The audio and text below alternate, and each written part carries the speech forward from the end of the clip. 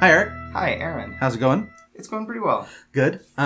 We are talking today about another article in our series here. I say our series, but it's really BYU Studies series. Yes, although we have thoroughly adopted it. I mean, this came out in 2021. Yeah. It's ours now. Civil Disobedience and Latter-day Saint Thought by Nathan B. Oman. Yes. Oman? Oman. Yes, Okay. I know him. Oh, you do? He was, when I got to the Korea Busan mission, he was one of the APs. Oh, fantastic. So you actually go way back with this guy. Yeah, although I don't know that he remembers me, which is okay. It was him and Elder Forsyth were our APs when I showed up. Fantastic. Okay, so I just thought that this might be an interesting one to talk about because I want to talk about something that came up a bit during General Conference. Yeah. And it was just interesting to me because I don't really know how to approach it within Latter-day Saint theology and discipline and conversation, and that is tradition. And that is, well, it's very similar to this lesson, right? This is about civil disobedience, right? Which is, the way I would describe it is, we're gonna talk later about the difference between civil disobedience and conscientious. Oh, geez, I should have practiced this. Conscientious objection. You're good. Conscientious objection. It's a funny word. It is conscientious objection. We're going to talk about that, but I actually want to talk about activism in general. Okay. Right? Which I think is not covered in this article, but did come up a bit in conference. Yeah, I would say the article only covers activism when it approaches legal boundaries. Yeah, so that's really interesting to me. First of all, I really enjoyed conference. I thought this was a very good general conference. Okay, so if you don't know what general conference is, it's our meeting that we do in the church every 6 months. All of our apostles and prophets give talks. Unless they have COVID. I don't have a clear rubric to judge conferences by. Yeah. But I thought this was a good one also. I think better than average. Better than average, right? For whatever. That sounds like they're usually under average. But no matter what group of things you take, there must be an average. Yeah. And half of them must be above and half of them must be below. That's true. It's just basic math. Including revelations from the Lord. That's right. That's just how math works. I had one quick comment before we go back to the lesson. Sure. That, Elder, our President Nelson, right, he only gets to speak to us a few times a year, right? Mm-hmm. And he didn't speak at all in the Saturday session. Less than usual, I think. And he didn't speak very much in the Sunday session. And what was the thing that he used his time to talk about? To be good people. Specifically online. Yes. Yeah. And maybe it's just because I then went online, but it got a lot of positive reviews. Yeah. And a lot of people looking at themselves rather than pointing outwards, which I was surprised by. I just think about all the stuff he could have talked about, right? Yeah. And this is the thing that he decided to focus on, is just be nicer to each other online, no matter what your perspectives or persuasions are. Yeah. I thought that was really cool. I was talking to a sister last night in our ward who watched that session. It was the only session she watched, and I believe it's the first time she's watched a session of General Conference in decades. Uh-huh. And she was very taken with that talk. I thought it was very impressive and very good. And very moving. I think we should link to it in the show notes. Let's do it. We've already talked about it enough that it would be a shame not to. Hopefully there's something to link to. That's right. Okay, so here we go. Let's talk about the law. You mean like the law of the land? Yeah. Okay. Should we go Philosophy 101 first? I don't know where you're... Yeah, okay. What is the law? What is... Yeah. Come on, give me a civics. That sounds like it needs a rabbinical answer. Yeah. Like, I'm very intimidated by this question, to be honest. I love finding questions that specifically, make you intimidated. Yeah, this is one. What is the law? Like, I'm very... I don't know.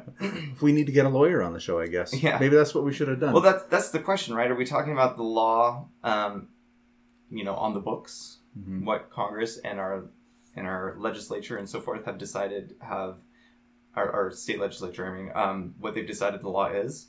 Are we talking about deeper law, natural law?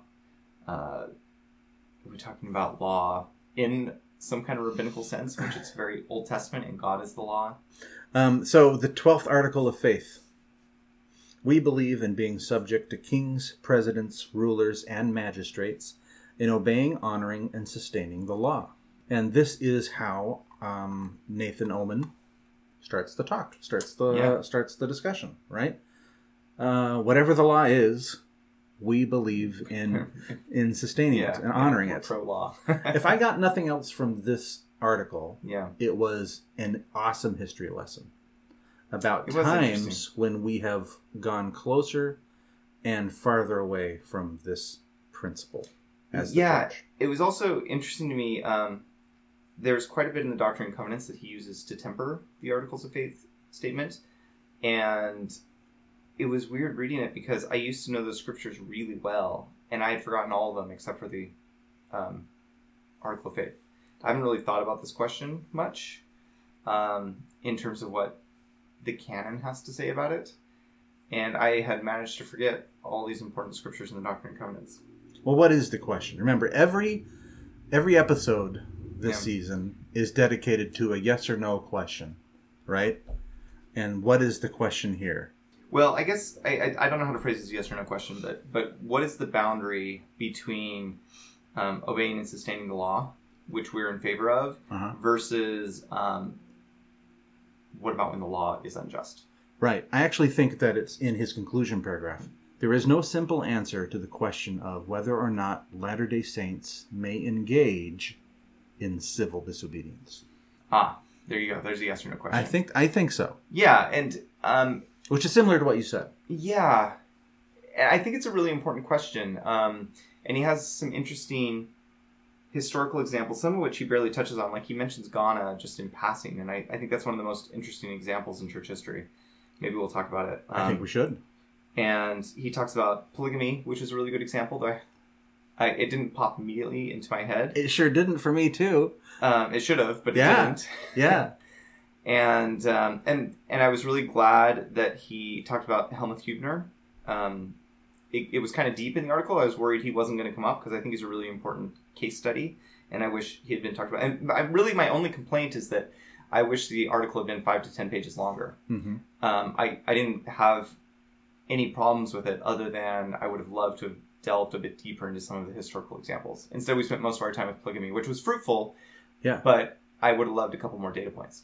Okay, well, this part of the article is what really helped me understand the difference between conscientious objection and civil disobedience, right? Which we should point out that Nate says they are... I love how you say Nate, because you are on a first-name basis. Yeah, I feel like we are, even though I'm really fairly convinced he doesn't know who I am. I think he knows my name by now, and I think it's come up in passing a couple times, like our relationship, but I think he does not remember me, which is fine. It's fine. He was a much older missionary than me. We didn't really associate that much. He said a couple really interesting... His dad was a church historian. Okay. And so he had a couple really interesting... he saw... His dad showed him the Cedar Stone long before any of the rest of us ever got to see it. So he had a couple really interesting stories that fixed him in my memory, whereas I was just a fresh kid off the bus. The chocolate one? The chocolate one. Yeah, I believe, yeah. What was the point? So Nate, as I said, he distinguishes between civil disobedience and conscientious objection. See, it's hard. It's hard to say. But he does point out that they're kind of squishy definitions. Very squishy. Yeah, there's no clear lines between them, and they're not really strictly defined by... There's no body of conscientious objection which defines... Actually, that's kind of untrue. The Department of Defense has a very strict definition. Okay. Which maybe we can talk about later. Why don't we talk about it now? You want to talk about it now? What's their definition of department? Okay, give me just a second. It's funny that it's the Department of Defense. Yeah, because specifically conscientious objection... You got to leave in all these mispronunciations in the edit. Conscientious objection when it comes to whether or not you will be drafted. Okay. Which to me is maybe the most interesting kind. Yeah. So this comes, I'm quoting, I didn't look this up on the Department of Defense website or anything. I'm quoting an article in Dialogue. Hey, what's our relationship with Dialogue? We're a proud member of the Dialogue Podcasting Network. We sure are. Anyway, so this article is called The Restoration of Conscientious Objection by Ron Madsen, who is also one of the founders of the erstwhile Mormon Worker website. So he's a crazy radical Mormon. This was originally published winter 2018. So the Department of Defense, 3 criteria to be a conscientious objector. A, who is conscientiously opposed, the person I should say, in order to be a conscientious objector, that individual must be A, conscientiously opposed to participation in war in any form. Mm-hmm. B, their opposition must be based on a moral, ethical, or religious belief. Not just like fear, for instance. Okay, yeah, sure. C, their position must be firm, fixed, sincere, and deeply held. Wow, this is real nebulous. Yeah, so, but it's also potentially impossible to qualify, right? Our friend Tom, our mutual friend Tom in the Berkeley ward, I was talking to him about this just a couple Sundays ago, and he said that he was interested in being a conscientious objector in Vietnam, but when he went down to fill out the paperwork, he had to, for A, conscientiously opposed to participation in war in any form, you had to believe, he was told, there is no possible way, no set of circumstances in which war is appropriate. Zero. Yeah. Zero options for that ever. And he didn't feel that, he believed Vietnam was unjust, but he didn't feel he could say there's no such thing, like there's never a time to go to war. I mean, we've got a Book of Mormon that's full of war. Yeah. And this has been changed since his time. I don't know the dates of these Supreme Court cases, but our article tells us that the Supreme Court later clarified in Gillette versus United States that... Gillette must have been a person instead of a shaving company. I'm guessing. Okay. Yeah. Maybe they were mad that the soldiers weren't shaving enough. So willingness to use self-defense, this is part of the quotation from the Supreme Court, willingness to use force in self-defense, in defense of home and family, or in defense against immediate acts of aggressive violence toward other persons in the community has not been regarded as inconsistent with the claim of conscientious objection to war as such. So the Supreme Court has found that, like, if you could be a conscientious objector to war, and yet if Mexico invades tomorrow, as... certain people in the public sphere seem to believe is going to happen. If you could be okay with fighting back and still be a conscientious objector.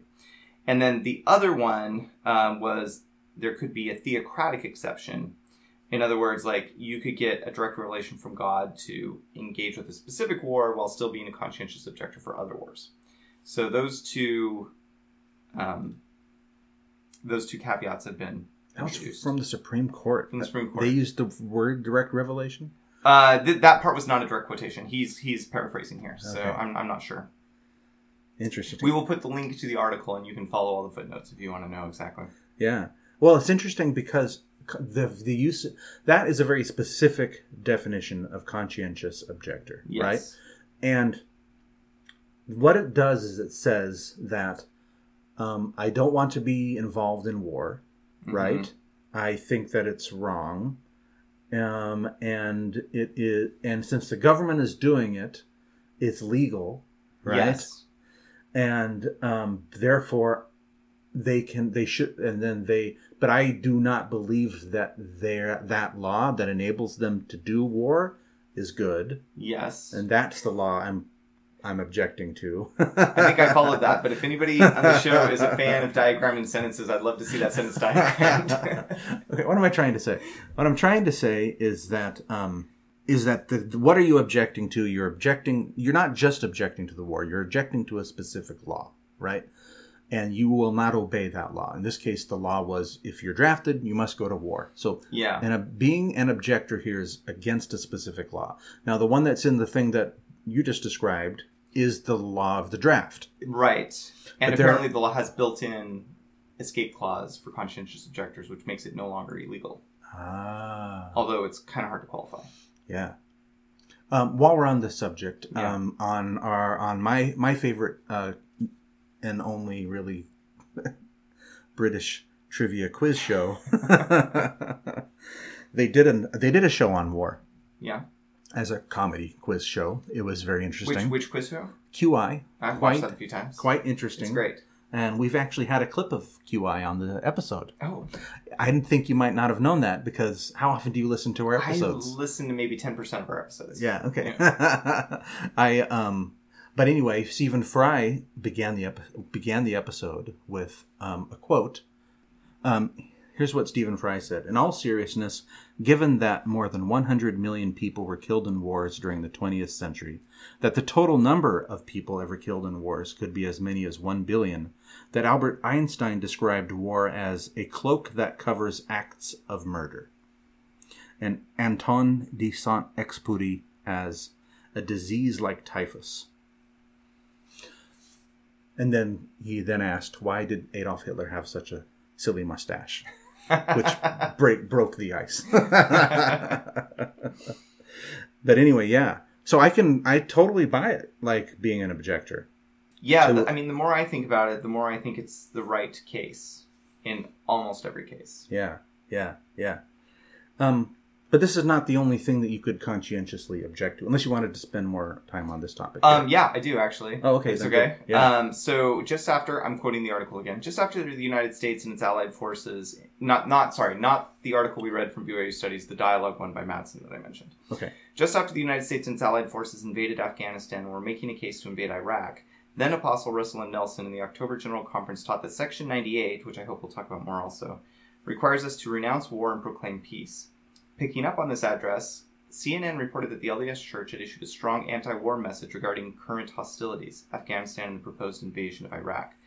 The Church's public relations department immediately responded that the talk had been misinterpreted as being applicable to current hostilities, and that the Church itself, as such, had no responsibility for those policies other than urging its members to render loyalty to their country. In the following spring, President Hinckley, in what some interpret as a counterpoint to Elder Nelson's talk, said, modern revelation states that we are to renounce war and proclaim peace. But he then went on to say that under the direction of our respective national leaders and subject to the laws of our government, everyone, especially soldiers, those in the armed services, are under obligation to their respective governments to execute the will of the sovereign. When they joined the military, they entered into a contract by which they are presently bound and to which they have dutifully responded. And he went on, I kind of remember this talk, he went on to talk about how part of the reason is that we have to assume that our political and military leaders have more intelligence than we do. Uh-huh. And we need to trust their judgment. Mm-hmm. Which is interesting. I had forgotten about this. I don't remember Elder Nelson's talk. I kind of remember President Hinckley's. But it feels like another case that there's been a lot of hay made about President Hinckley embracing the term Mormon. At the same time, President Nelson was trying to reject it and has more thoroughly rejected it since becoming president himself. It's interesting to compare these two things. But as a whole, I really, the more I read the Book of Mormon in particular, the more I feel that we just have to reject war. Except for in really remarkable circumstances, and Nazis are an obvious example. We have to reject war. It's the right thing to do. It rarely leads to righteous outcomes.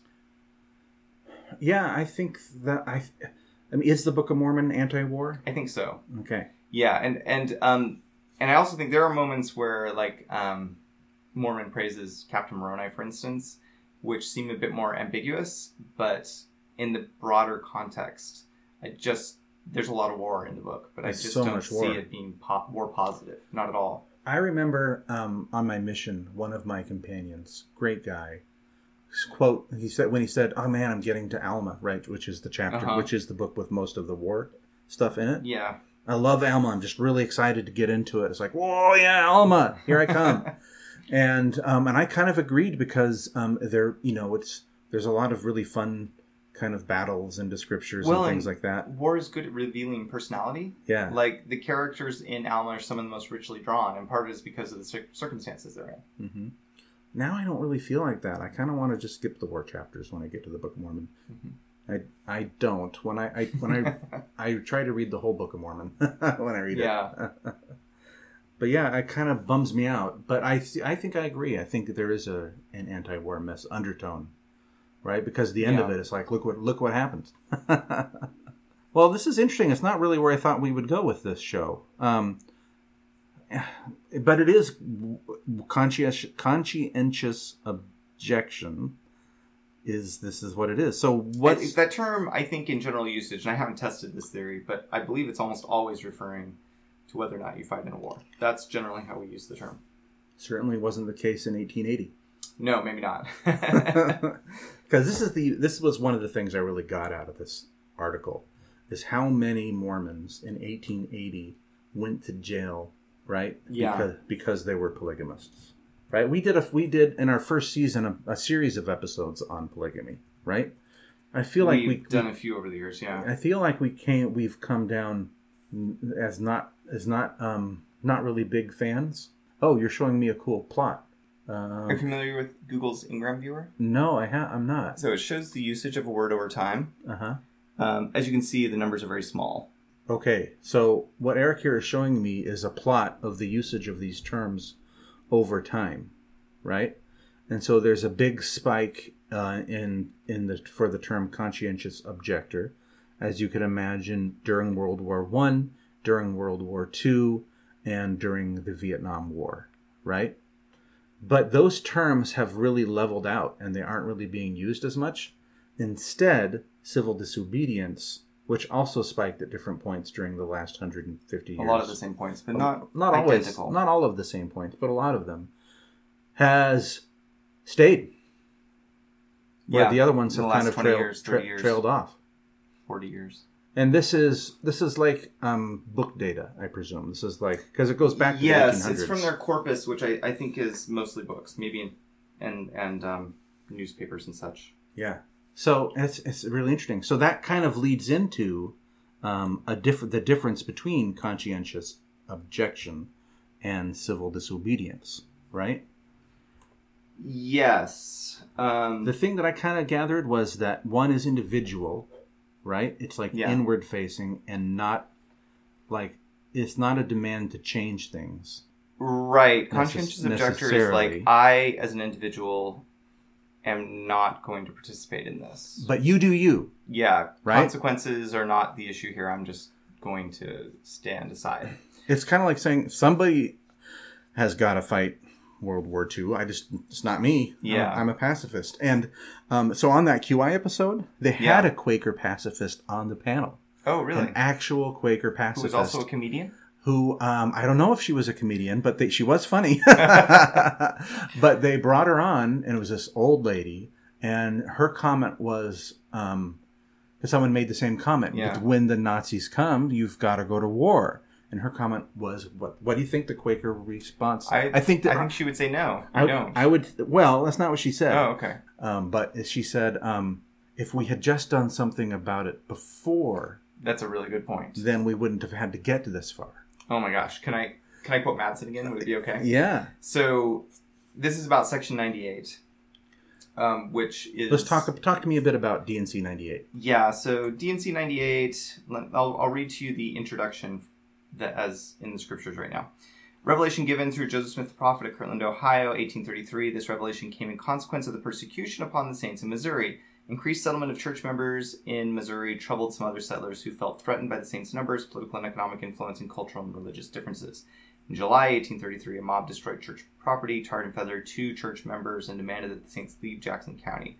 Although some news of the problems in Missouri had no doubt reached the prophet in Kirtland, 900 miles away, the seriousness of the situation could have been known to him at this date only by revelation. And so the section I'm most interested in is verses 16 to 18, which are reduced to these 5 words: renounce war and proclaim peace. So back to the Madsen article, he suggests, like, when we went to war as a country with Iraq and Afghanistan, did we follow the instructions as found in Section 98? So these are the questions he says we should have asked ourselves before we agreed to support this war as American Latter-day Saints. 1. Did we as a faith specifically renounce, the word renounce is a quote from 98, did we renounce the invasion of Afghanistan or Iraq?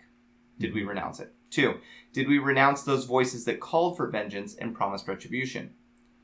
3. Did we accept either Afghanistan's or Iraq's own standard of peace when they claimed that they had not attacked us, nor would they ever attack us in the future? Again, these are all from Section 98. Next, did we accept their prayer for peace and forgive them 70 times 7? Wait, these are quotes from 98. Right, 98. They're either quotes or paraphrases from 98 applied to this specific set of circumstances. And then the last one is, did we consider living a higher law and not seeking retribution? Mm-hmm. Those are really good questions. And as someone who was an adult at this time, we moved really fast. Darn it. I mean, Iraq happened so quickly. You're asking me to make an opinion here. I didn't have a newspaper when Iraq happened. I didn't have internet at my house. There were no smartphones then. My only internet access was on the rare occasions I went to the public library or used the computer at my work during lunch. 2003, 2004. Right. No, yes, that's right. 2000, yes. And so it was the least news aware part of my life since I was like 13. And one day I came to work and all my colleagues were talking about, I didn't have television either, I should mention. We're talking about the invasion of Iraq. And I was confused because, like, what are you talking about, Iraq? Like, why would we invade? Iraq has nothing to do. Because since I graduated, so between 2001 and my graduation from college, when I was still news savvy, I knew Afghanistan's relationship to 2001. But as far as I knew, Iraq had nothing to do with it. Why did we invade Iraq? It came out of nowhere for me. Mm-hmm.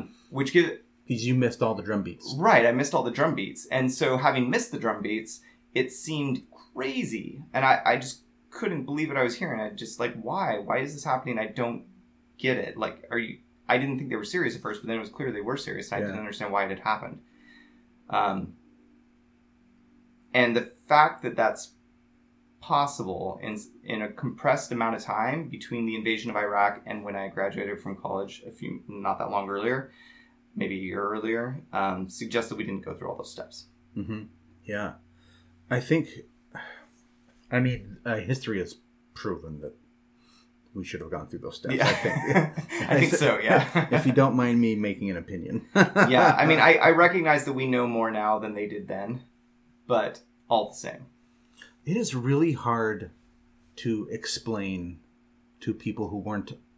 To Gen Z? To Gen Z. It is really hard to explain this to them. Yeah, the circumstances in December 2001.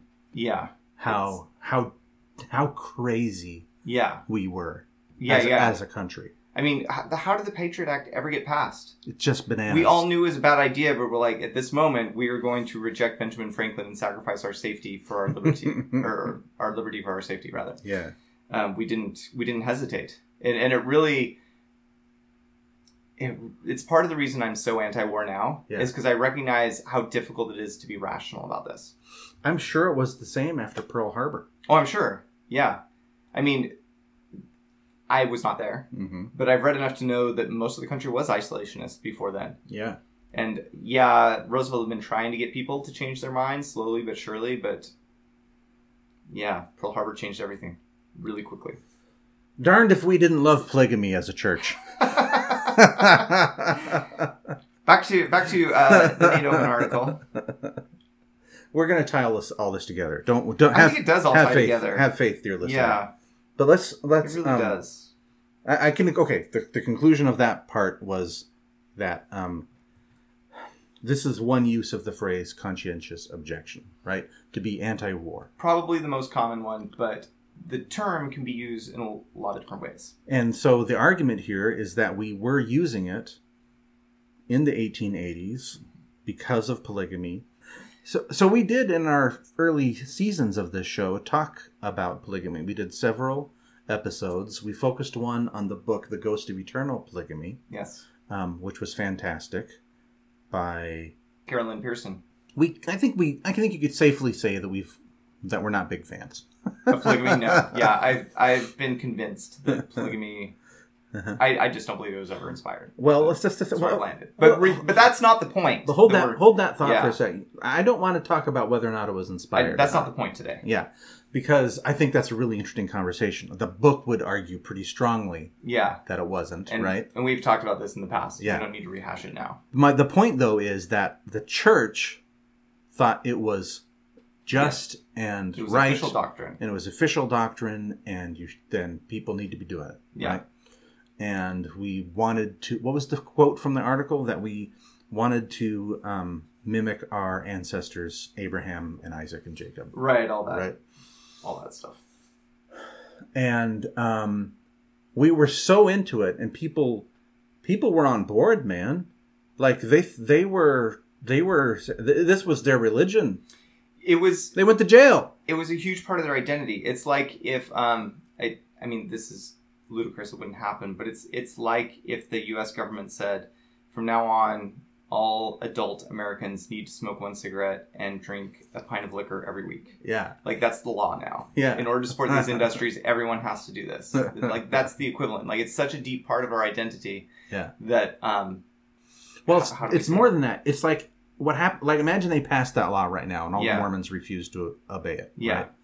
It's not just that they passed that law. It's just the government... It's like we're the only people who don't. We were the only people who weren't smoke. Doing these things, right? And then they passed increasingly strict penalties. Yes. Year by year by year. It was very focused on Latter-day Saints. Specifically on Latter-day Saints. It wasn't affecting anybody else. And there was this amazing quote, okay, from... It's more like a law against garments. Maybe. Yeah. Let me just quote this.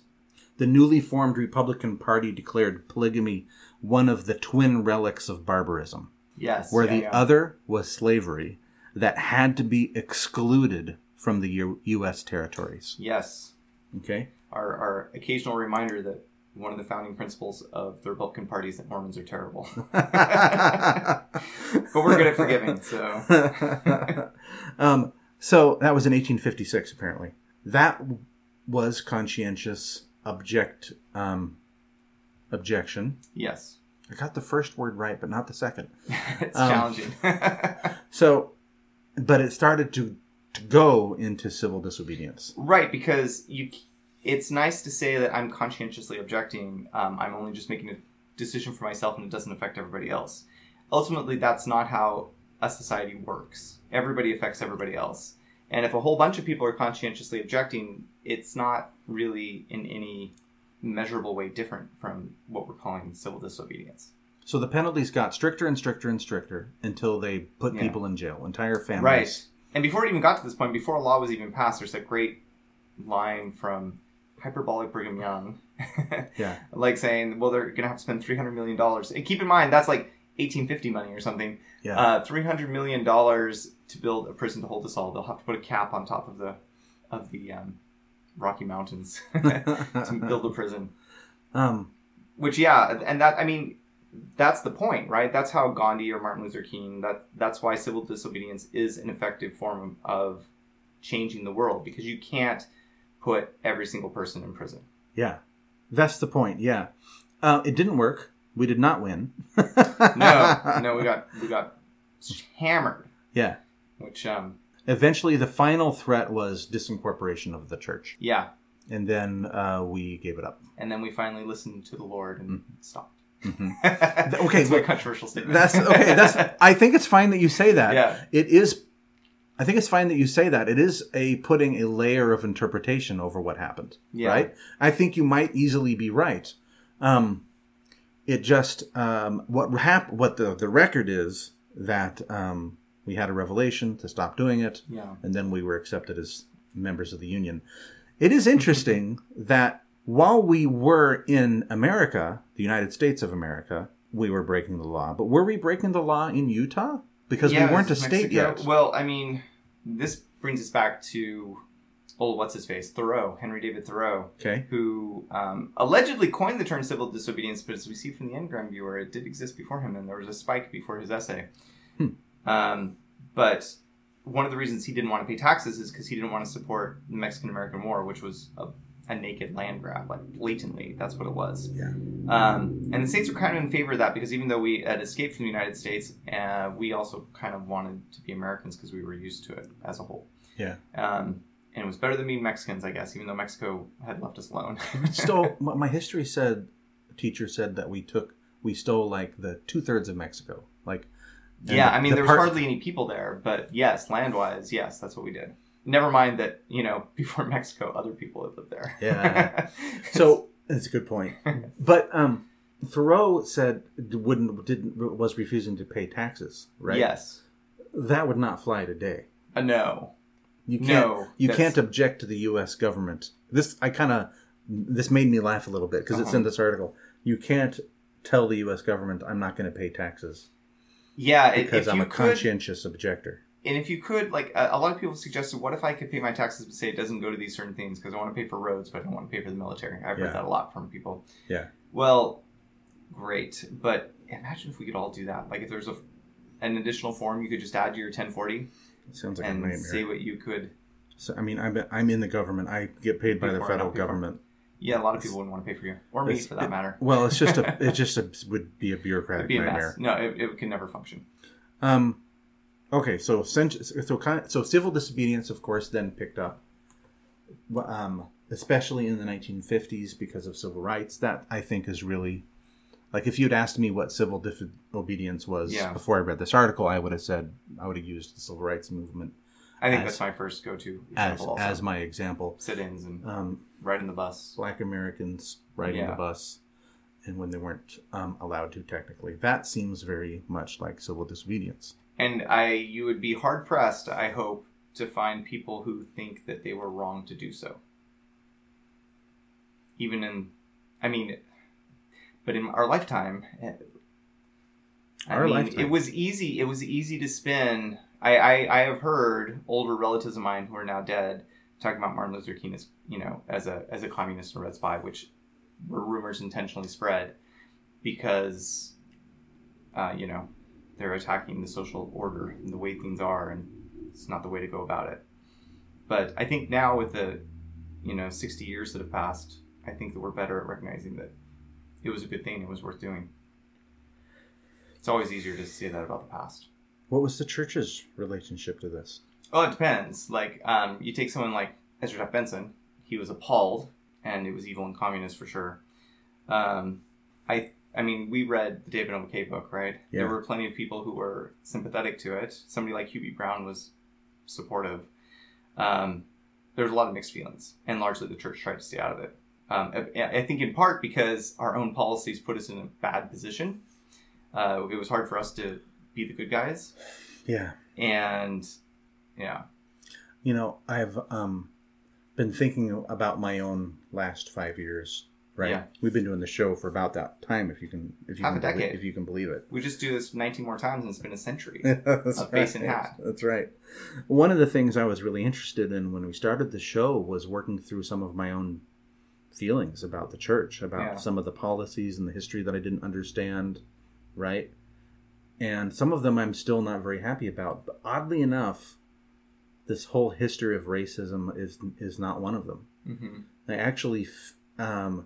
it used to really bother me that it took us till 1978, right? And it used to be, and I hated it, right? And I really feel like just accepting the fact that the church had racist policies, right, and just calling it what it is, and if that upsets you, just remembering everybody was racist. Yeah. With accepting, of course, some nice, beautiful exceptions throughout history. I'm not happy with the state we're in, of course. There's always I'm not saying that this is not an issue, but to me, this is the 1978 thing doesn't prevent me from participating as a member of the church. Yeah. You see what I'm saying? It's not one of those issues that would have eventually... And part of it is because it's 2023, right? And it's way in past history, right? Just wish it had been before I was born. Yeah, it's so close. Just a few years earlier. So close. It would be that much better. I feel like I didn't explain myself well there. Let me restate. Okay. Ultimately... there are issues in any organization that are troubling, including God's own church. But sunshine and paying attention help us contextualize those things and understand them. I should say, it makes me sad thinking about the history, right? Thinking about the church that we could have been. Yeah. Right? If we were abolitionist in the same way that Joseph Smith was. Yeah. If we had... right? That's a famous aspect of Joseph Smith, yeah, right? Yeah. I mean, there's. I was recently reading something. I can't remember what it is. We'll add it to the show notes, suggesting that we've put on some rose-colored glasses looking at Joseph Smith's the Nauvoo era, wishing that it was even more liberal than it actually was. But it's undoubtedly true that things went a worse direction. Yeah. Afterwards, racially speaking. But I mean, that's what I was just going to say about that. It's been a journey learning history. Learning history helped, is what I'm trying to say. It helped me understand why people did what they did, even if I think it was terrible. Right? Tell your governor. Yeah. Wait, my governor? No. I mean, to people who listen in states where they want to erase history. Okay. Those people should tell their governor what you just said. The kind of meandering path that I wanted to take through this conversation was to look at the history of the church's relationship between civil disobedience and essentially the law, right? I wanted to look at the church's relationship to the law. When has the church followed the law? When has it not followed the law? When has it told its members to not follow the law? And when has it told its members to follow the law? And why and where and stuff like that. This is not an example from the article, but one that I've thought about a lot is the BYU Jerusalem Center, which is on the Mount of Olives and is a popular location for young Latter-day Saints to go study for a semester. And one of the rules is you cannot do any proselytizing while you're there. You can't even talk about the church. And as a young jingoistic Mormon, that really bothered me, and I still don't love it. But the church has arrived on this idea that it is more important to keep people safe than to jump up and down over principles. And that's a debatable argument. But it leads right into the conversation about the person that you mentioned before. It's a valid argument, too. Yeah, Helmuth Hübner. Yeah, who's one of the great heroes in church history. And worth spending an entire episode on sometime, perhaps. Well, give me a brief summary, because I didn't get enough of a summary from this article, which is fine. The article is trying to make a point and move on. Yeah. But I don't know much about Hübner. So, great kid. He was beheaded by the Nazis when he was 17. One of the last people they executed. By executed, I mean... I'm excluding people who were mass executed for no good reason, right? I'm talking about people who were executed because they committed a crime. Broke some law. Right. And he was 17, and part of the reason he was executed is because he was the youngest person executed by the Nazis. Again, I'm using the word executed in a specific way, ignoring the concentration camps. Plenty of people younger than him were killed in concentration camps. But one of the reasons he was executed is because he refused to admit that anyone helped him. And so he was listening to BBC on the radio and learning the truth about what was going on and making pamphlets. And he made copies using, I believe he used the Branch's copy machine. I think they had a copy machine. The branch of the church. The branch of the church. And there, and I think he was in Berlin. I should maybe check that. Anyway, he makes these copies. He and his friends are handing them out. And ultimately he's executed. In the process, his branch president, who's an enthusiastic Nazi, excommunicates him for not obeying and sustaining the law. Most of the members of the church are just sort of keeping their heads down and trying, and maybe rightly so, right? As we were talking about, maybe so. Like, Jehovah's Witnesses do not always land on this side, right? They generally land on the side of do be out about your faith regardless of safety. And so Jehovah's Witnesses they're on, the list up there with, Jews and gypsies and homosexuals that, they went to concentration camps. So that could have very easily been Latter-day Saints. And it's hard to say that, those ignominious deaths, heroic that they may have been, were worth it. I mean, how do you say that? Yeah. But Helmuth Hübner really believed in doing what I think we all agree now was the right thing. And to speak out against the Nazis and try to stop them and do what he could from his position of, a 17-year-old relative kid. Safety. Sure. And what did it get him? It got him excommunicated and executed. And later he was, the church brought him back into full fellowship after his death and restored all his blessings of all his ordinances and so forth. And nowadays, I think that people who know who he is regard him as a hero. Mm-hmm. And he did it because of his faith. Like, that's it. He was raised as a Latter-day Saint, and he had the sort of principles embedded in him that I want my kids to have embedded in them. And he did the right thing, and now he's dead. Yeah. So, it's a heavy episode. Apologies. Yeah. But it's you can't talk about this stuff without going into history. And you have to consider what the worst case scenario is. Yeah. Before you can decide what the right choice is. There's one thing that you mentioned there that was really caught my eye, which was obeying, honoring, and sustaining the law. How it was used in this negative connotation by this branch president, right? And I just think that's really interesting. The 12th article of faith, there's history behind it, right? And some of that history included a wild fact that I didn't know, not specifically the 12th article of faith, but DNC 134, right? Which is another one of these sections, which is all about being a good citizen and obeying the law, right? Actually written by Oliver Cowdery and accepted into the canon while Joseph Smith wasn't there? Yeah. Oh, what's the deal with that? I'm not sure what the details are. I just thought that was really interesting. But anyway, one of the reasons behind it was all this persecution, right? Please, we are good citizens. Yeah. Yeah, and again, like, who are we to judge? Yeah. Like, nobody's threatening to execute us right now. And it is right to stay alive. Yeah. Right, you were going to mention Ghana. I was going to mention Ghana. We'll include a link to the excellent, though not terribly long, but very good Wikipedia article on this, on the freeze, as it was called. The church, for a while, and it wasn't the only church, but it was frozen by the government, in part because of, hey, here's another person I'm connected to. Okay. Ed Decker. Is that a name that rings a bell to you? Negative. He's the guy who made the God Makers. Oh. No, we should do an episode about the God Makers sometime. Yeah. He used to go to my ward that I was in when I was in high school. Okay. I mean, long before I was there. Up in Idaho. But there were people who... No, in California. Oh, in California. In Tehachapi. And he... Where you're going to get a temple nearby. Yes. Yeah. Bakersfield Temple just announced. It may end up in Tehachapi, which for certain reasons might be a better choice.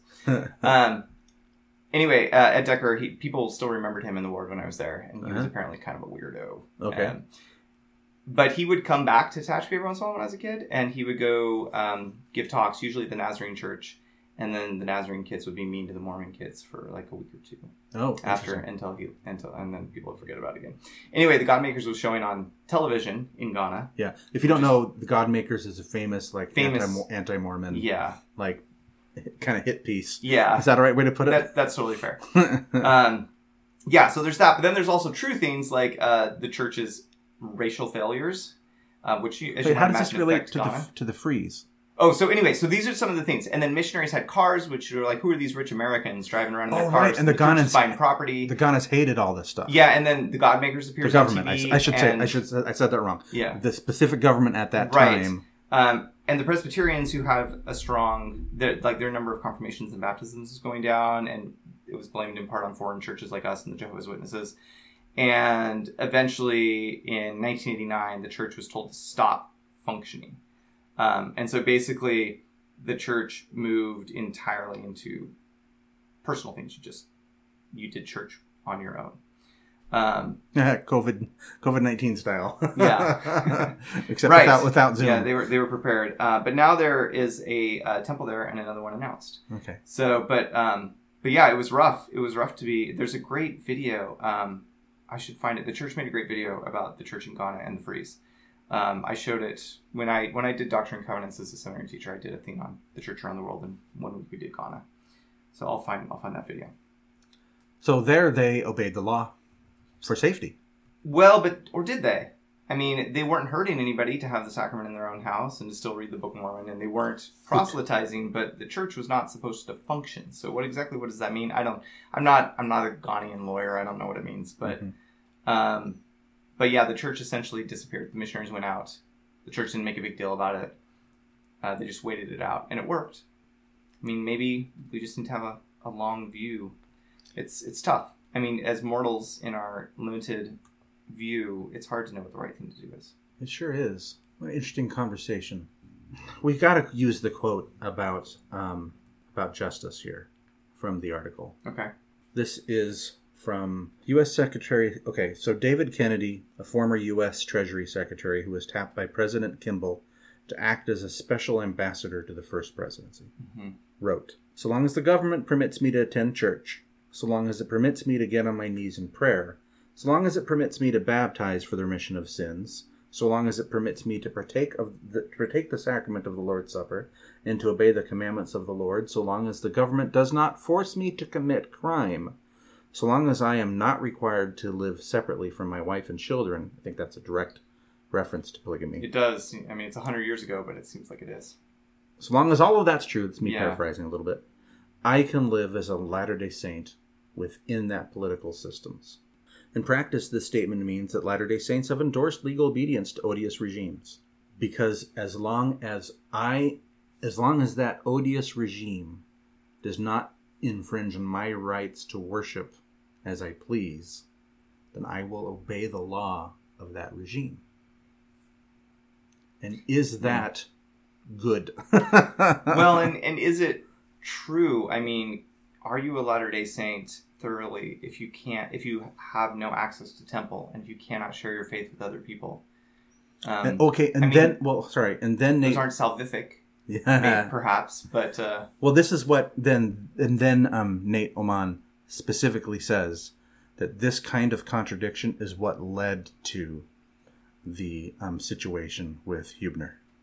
Yeah, because ultimately, and this is an important thing, we've talked about this a lot, but our church believes both in personal agency in a huge way and doing what you're told in a huge way. Mm-hmm. And there will come circumstances, no matter how good of a person you are, where those things bump into each other in unexpected ways. And you have to navigate it. And Hubner went one direction, and his branch president went another direction. And his branch president probably was genuinely concerned about the safety of the other saints. I mean, I don't know, man. Once you're a Nazi, you can just write off any good motivations, man. I don't think you need to. I think that's probably true. So. I think you can just write the word "bad guy" after his name and call it good. Yeah, I mean, I think so too. Thomas Rogers wrote a really good play about Helmuth Hubner called Hubner, which I highly recommend. But he really does play with the idea of the branch president is like, where's the sympathy in this character? And part of it is that he's trying to protect the rest of the branch. It's interesting. I can appreciate the artistic merit of wanting to explore that, right? I'm mad at him right now, though. I am too. Like, I mean, I think he was wrong. But on the other hand, what if he wasn't wrong? What if it was better for one man to perish than for an entire branch to get sent to the concentration camp? Like, yeah. I don't know. I'm not comfortable saying that, but I don't know how God thinks. God's kind of a weirdo sometimes. Very hard to understand person. Well, at least in this specific situation, we know what the answer was. Nazis are bad. Yeah, that was pretty straightforward. Yeah, and I mean, maybe if the branch president had not been so Nazi-philic, it would have worked as a more interesting... different. Yeah. But he was. He was. And that's why he excommunicated him. And I'm sure that precipitated the whole stuff. Most of the saints weren't Nazis. We could just... Why don't we take that little sentence and we can put that as the blurb for the episode. And we can make that our blurb for the Dialogue Podcast Network. Other people advertise our shows. The saints weren't Nazis. They're not going to want us back, man. Okay, so I guess the answer to the question of does the church endorse civil disobedience is what Nate said, is that there's no simple answer. Yeah. Whether or not I think that the justice of the law, right, is if it really is not aligned with God's law. Yeah. Right? Then there's this gray area that immediately opens up, right? How much not aligned is it? Maybe what is God's law? Right? These are all the questions you have to ask. And it becomes quite tricky. Yeah. What if the church just is maintaining plausible deniability? Well, that's the thing, is that there is a lot of situations where the church is in a real pickle. Yeah. Right? There's the whole argument that, one of the reasons that the church does or does not change one of its policies, I'm being deliberately ambiguous here, is because it would be horribly rejected by the rest of the world in some other countries, right? And the church is a global church, and it has to strike it. God can only move so fast with the people that it has, and he needs to bring the entire world along with him. Yeah. Right? And not just change everything all at once. It's easy for us who feel like we're ready for something to... Yeah. I hate this argument. I hate it. It's because it is inherently saying I'm better than other people. That's the only reason to make that argument. Or I'm more theologically... I mean, I think it could have been used during the 1930s or 40s to justify not being an activist or being a civil disobediencer. It also could have been used to do that. About blacks and the priesthood. Sorry. Yes, you could. Yes. Sorry. I was thinking about war. Yeah. But, yeah. Right. That's what I'm trying to say, is that it could have easily been used. Okay, the Lord is going to change this policy someday. Yeah. Right? So, why should I join the protesters since it doesn't directly affect me? Yeah. Okay? The Lord is going to change this. It's fine. We know it's wrong. Is that permission to be lazy? Yeah. Morally lazy?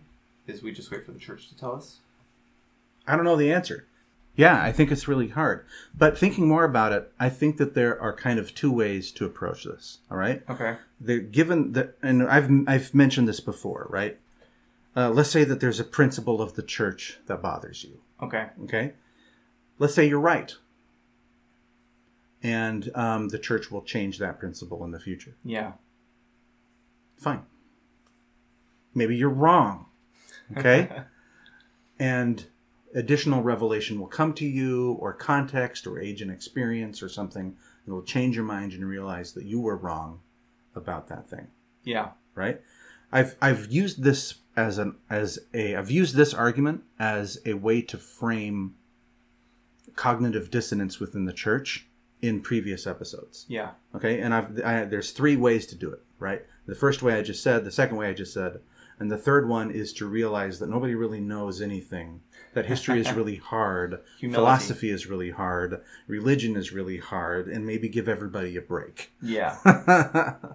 But some of these issues are really important, and so you've got with the benefit of 50 years of history, we can point at the civil rights activists in 1968 who engaged in civil disobedience and say they were right. They were right. And the church had to change its policy. Yeah. Okay? And the church has disavowed any kind of history where they were arguing in favor of this policy. Yes. They've explicitly said those ideas as to why blacks didn't have the priesthood were all bunk. Yes, they've said that explicitly. Yep. And if you could repeat that again for my dad, I'd appreciate it. I had this conversation with him, and I showed it to him, and he still didn't believe it. Okay. But that's useful with the benefit of history. Yeah. But it doesn't help me right now. Right. I mean, ultimately, that's why number 3 is so important, because there has to be an intellectual and a theological and a spiritual humility as we approach anything. We all have to be willing to be wrong, but we also have to do our best to be right. What's interesting is that none of the policies that the church has right now that I could agree with or disagree with, right, I could be argued to be lawful or unlawful. Yeah. Okay? Which means that they wouldn't be, that the whole issue of the law kind of just changes. We don't have to worry about it. Yeah. And that's not the worst position to be in, I suppose. It is the worst if you... I guess, isn't it nice that we aren't going to go to jail? Yeah, it's a historical privilege that we're living through. But it means we never really have to grapple with these questions. And it's through grappling with difficult things, that we really find out who we are and where we stand and what we believe.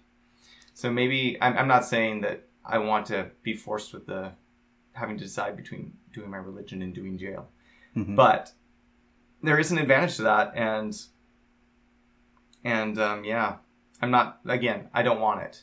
But the people who are dealing with that, and as you said, international church, there's a lot of different issues across the world. Props to the people suffering through that, and pray for your strength and courage. Yeah. And let's just reiterate. I mean, this has been a heavy episode, and we've talked about policy and the civil disobedience and the conscientious objection. I don't think either of us anticipated it being a heavy episode. Quite this heavy. Yeah. Let's just be a short episode. Let's just reiterate how great conference was, shall we? It was a good conference. As we close it out, mm-hmm. and how Easter focused it was. Yes. And how much we appreciated that. I loved how Easter focused conference was. Yes. Yeah. No, I appreciated that. Easter. It hasn't always been the case. In circa 2002, when I was taking a class on the history of the English language from Royal Skousen at BYU, Easter and General Conference coincided, and Brother Skousen wagered with the class that Easter would not get mentioned.